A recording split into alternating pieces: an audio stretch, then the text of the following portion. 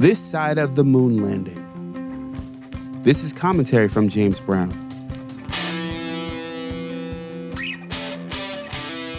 The Kansas City Chiefs won their second consecutive Super Bowl on Sunday in front of the biggest audience since the moon landing. Estimates vary, but everyone from Nielsen to CBS say that on average, more than 120 million Americans watched the game. But that's not the most astonishing fact about it, to me at least. Nearly 2 out of every 3 Americans watched some of the game.